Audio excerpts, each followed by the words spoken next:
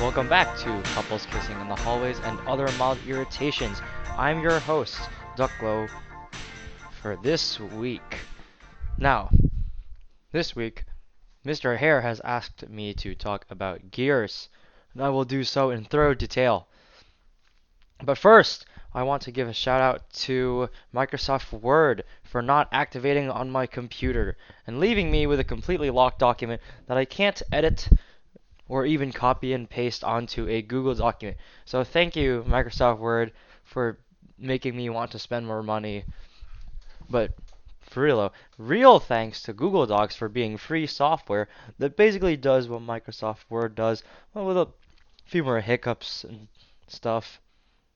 But being a free software, I guess that's to be expected that they don't put as much effort into it. Anyway, back to the topic at hand, gears. The project we've had for the past 2 weeks is a gear project, and Gage and I are going to make a lock. Now, we realized that a bit into the project that anything other than your standard wheel gear, the circular one with teeth on it, is going to be quite difficult to make due to the nature of the software we're using. And we also found out that the 3D printers may not even be able to use Tinkercad. So that's for 4 weeks worth of work that's gone down the drain. But that's cool. That's cool. So this lock is made of different sized gears, of course. And when you have two gears in a relationship, they're used to transfer torque to each gear. So you can use it to, say, generate more torque and less speed, or sacrifice the torque for more speed.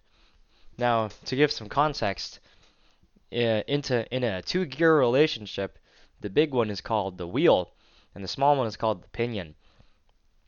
If you rotate the pinion, then the wheel spins slowly because it has a greater radius, but the force with which it spins is as equal to how fast you can spin the pinion. So basically, if you spin that pinion there like super fast, then the axle or whatever mechanism you have attached to the wheel will be super strong, and vice versa. If you turn a wheel super fast, because it has a larger radius than the pinion, then the pinion will turn even faster. I actually uh, experimented with this 2 years ago in Miss Fry's Principles of Technology and Engineering class. Well, the first one anyway, where a good friend of mine and I made some Beyblade ripsticks. You know, the things where like you hold it, there's a little circular thing, you put a toothed uh, a cord with teeth cut into it into the side. You say let it rip. You pull it, and then this little mechanism underneath the circular part of the ripstick spins, and it releases the Beyblade.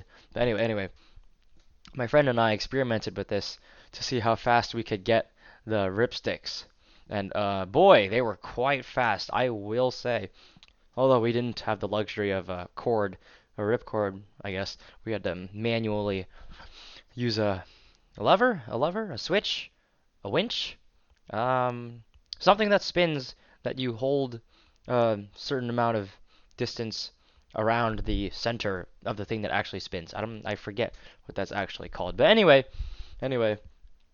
manual ripsticks. I guess actual ripsticks are manual too, but these ones are more manual. Back to the topic at hand. This reinforces the idea that gears are devices, simple machines really, to transfer torque from one form to another. He is also, Mr. Hare, I mean, has asked me to discuss when gears were first designed. And the first gears were actually designed by Mother Nature herself, because I looked this up on Google, and some article told me that this weird little grasshopper cricket thing, ugh, this grasshopper cricket thing had gears connecting its, well, rudimentary gears, connecting its front and its hind legs so that it could jump with all four legs in a synchronized manner. Well, actually, it's a bug, so it probably has more than four legs. But anyway, it connected all of its legs, so it'll jump in a synchronized manner. Otherwise, if they weren't connected, it'll just fly off in some random direction and probably get eaten by a bird, which is unfortunate for grasshoppers. Not for me, though, because I hate them all. But if we're going to talk about natural gears, then uh, we need to talk about artificial gears, too.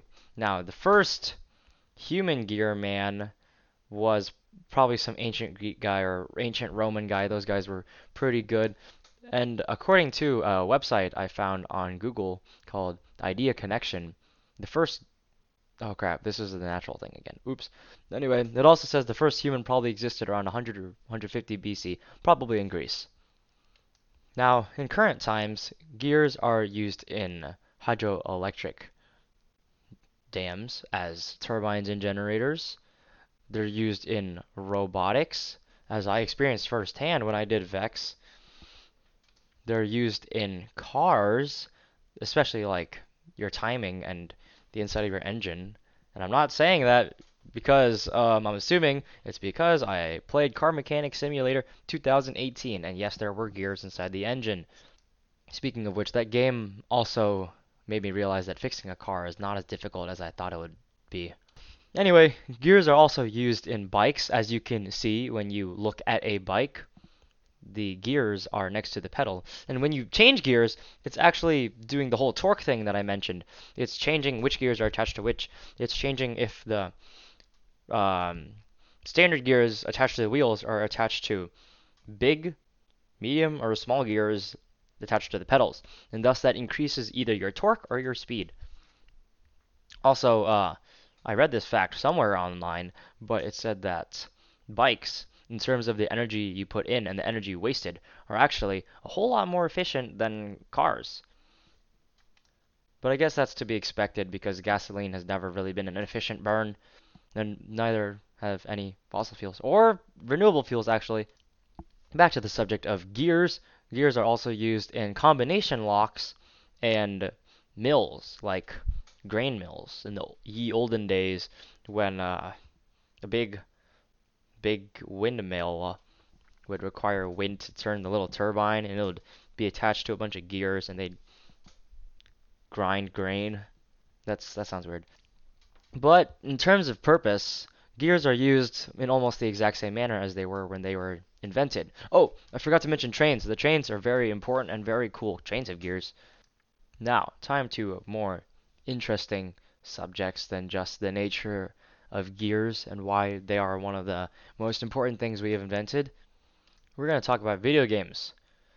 Now, my teacher, Mr. Hare, proposes a question to us, which is if you could design any game, what game would you redesign? And my choice is a little known PlayStation 3 free FPS game named Dust 514. Now, this game was a typical sci-fi shooter of the time, but it had a pretty compelling gimmick to it, which was that it was connected to the massively multiplayer online role-playing game space opera pirate simulator time sync known as EVE Online. Now, if you've ever played an RPG or an MMORPG, or if you've ever been interested in the history of MMORPGs, EVE Online is quite the interesting subject, given as it has the record for the largest amount of real-world capita lost in an online game, thanks to the Fountain War, which contained the game's most famous battle, probably sinking. Hold on, let me check. All right, so back again. The battle that I mentioned previously lost around an estimated 300,000 to 330,000 USD, according to Wikipedia. Anyway, in online games, this is quite the loss. This is like a small country's an entire small country's GDP. Not even joking. Anyway, back to Dust 514. The game had a gimmick where you could call in an orbital bombardment in battle, and you could wait for a player on the MMORPG to swoop in and provide some orbital bombardment onto your planet and give you a bit of an edge in battle. But I was more attracted to the just the sci-fi aesthetic and the ships and all that good stuff. I was pretty obsessed with that game for a little while. Made some Lego ships that didn't look all that great. One of them looked really good, and I'm still proud of it to this day. But the others didn't look all that great. Anyways, back to Dust 514. This game eventually shut down, maybe due to lack of interest, lack of revenue. Maybe the devs just wanted to focus on Eve some more. But there were a few things I was quite grieved about with the game. So it was a free-to-play game, and like any good free-to-play game nowadays, it had a premium currency. But where some games nowadays have like premium currency that you can earn from doing missions and such, for Dust, you had to exclusively buy that premium currency. Now, to provide some context, the way Dust works is you're set with default loadouts, default guns, nothing special, default suits. It's not all that great, and you'll probably die really fast. But with each battle, you earn in-game currency, and another gimmick that Dust had was when you died, you lost your gear. So if you died, your suit, your gun, and all of its attachments would be lost into the world, and you'd just be put into another clone body. But all that stuff that was worth actual money was gone. But the game had a system called blueprints, which meant you could create these guns and suits over and over again, so you wouldn't have to spend around 100,000 ISK every time you wanted to buy a gun or a suit. The blueprints would just let you make them for a reduced cost. Now, the problem with these blueprints is they were only purchasable with the premium currency, which can only be bought with real world money. So either you spent money and you were satisfied with the game, or you didn't spend any money and the game became a hellish grind fest.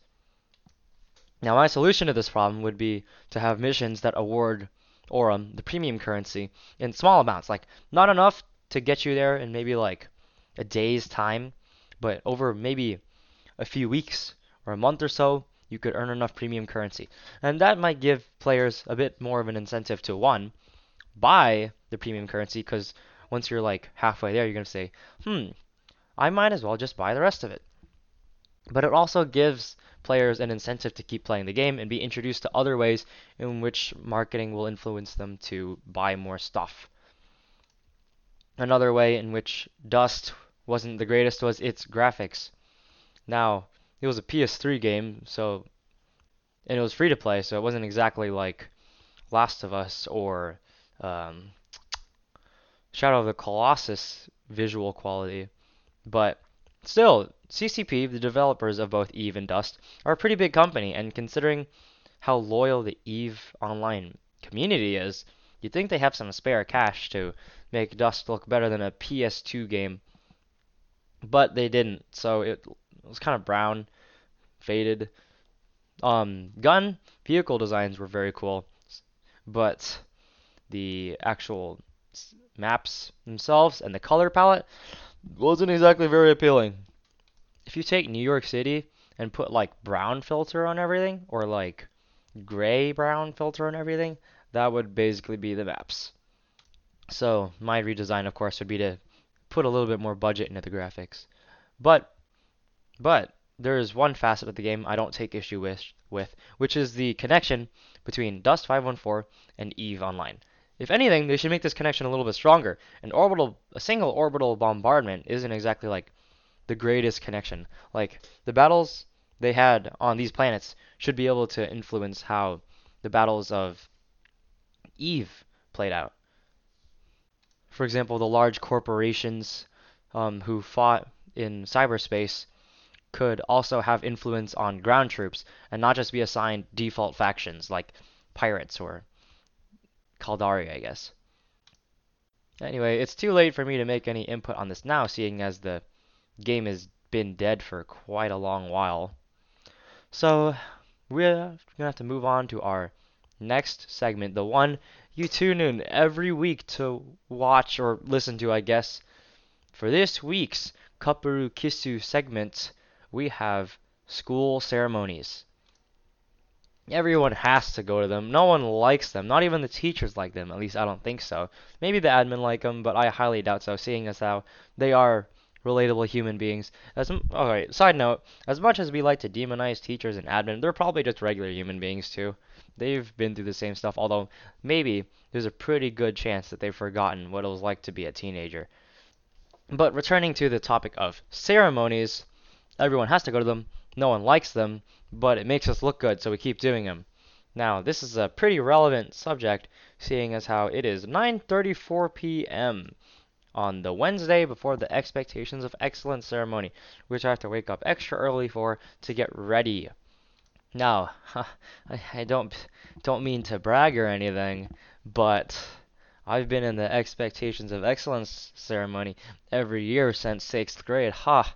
Ha ha ha ha ha. That's really cool.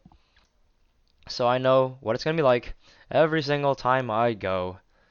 But what grinds my gears is the amount of unnecessary stuff that happens. Like the show and tell. Like we have to give recognition to each and every single one of these special guests that show up because they were probably going to be paid a bonus to show up or something. But they probably don't care. Maybe they do care. Maybe they do care. And I don't know, the plumbing manager of Manassas Park shows up to show his appreciation for the students that clog his urinals with bread. The amount of show in each of these ceremonies is just extravagant. We have speakers and speeches that most likely aren't sincere. I mean, if you hear a guy say like, all of you will grow up to do great things, that's pretty much a guarantee that he doesn't believe what he's saying. Because no one who actually believes in what they're saying says, what's it? You're all gonna grow up to do great things, unless they're incredibly naive, which some admin might be. But they're adults, so they can't be naive. Anyway, we're going to hear the same speech we've heard for the past 6 years, yada yada. You're all the best class ever, yada yada yada yada. Love you, yada yada yada yada yada. School has been the best part of my life, yada yada yada yada. In all honesty, if high school is the best part of your life, boy, your life's pretty sad. But these ceremonies are just a way to make us look good, of course, by flexing how much our students do work, or how many 600s we have, or how many AP scholars we have. Hmm. I guess there's a reason for it. It's just to demonstrate to the parents that their kids aren't totally useless sacks of meat, which I guess is still true for most of us, seeing as how even our scholars and stuff aren't really that invested. In all honesty, even I'm not that invested. But the ceremonies are unnecessarily long in presenting this possibly, arguably, necessary information. I mean, I see the benefit of having these ceremonies that makes the students feel good for what they've done, and it recognizes people who have put work into it, but really doesn't have to be that showy. Keep the band though. I really like those guys. Yep, yep, yep. Not biased or anything. Just band does great every single year. Yep. Now that's just covering the admin side of these ceremonies. But there's also the student side of the ceremonies too, which is that for some reason we could never get ourselves excited about these things. So someone's always trying to sit down in the bleachers, someone's always on their phone, and even us seniors walking in, yes, single file lines seem to be a far off dream these days, you know? I suppose that earlier counterpoint about students being glad to have ceremonies is actually countered by the fact that most students don't even care. Even the students being recognized like their 5 seconds of fame and then go back to being sad sacks of meat who think the ceremony's taking too long and that they'd probably better get back to doing their work for first block, or else they're going to fail and not be able to graduate, which is a very real problem. Unfortunately, this wraps up our CKITHAOMI segment. Although, short update on the crickets, my house spiders have finally been doing their jobs, and I occasionally find cricket bodies strung up on the walls. Although it's kind of an eyesore, but at the same time they're keeping my sleep safe, so I tolerate their existence. Not their carcasses though. I have to vacuum those out. Anyway, thank you for tuning in for week 4 of Kaparu Kisu. Now, I'll see you all next week. Have a nice night, Duc. And I'll see you all next week for whatever the heck I need to talk about for a grade again. As a quick aside before I wrap off, I just paused the recording to kill some random bug that flew into my room. So it was underneath my desk, so I threw one of my flip-flops at it, but it seems to have disappeared. Y'all ever have that experience where you're trying to kill a bug and you throw something or you slap it and it just disappears into non-existence? Like, does anyone else ever get that? Because a few weeks previous, I did the same thing with a fly, where I flicked it, and I know I flicked it because I felt it on my finger, and I know it was enough to kill it, because that thing was already unconscious because I smacked it earlier, but it just disappeared. Like, I was supposed to feed it to my plants, but I can't find it. So somewhere, there's like a fly. Anyway, that was just mildly bothering me. Enjoy your day, everyone.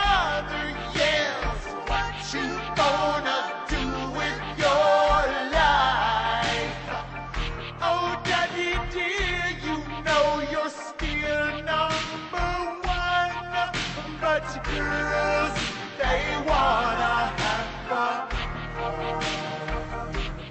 Oh, girls just wanna have.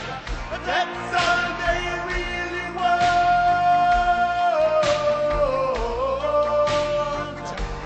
Some fun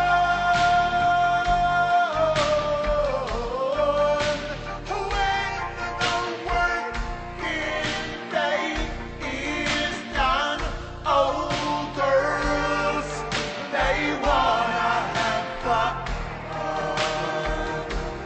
Oh, girls just wanna have fun. Girls, they wanna have fun.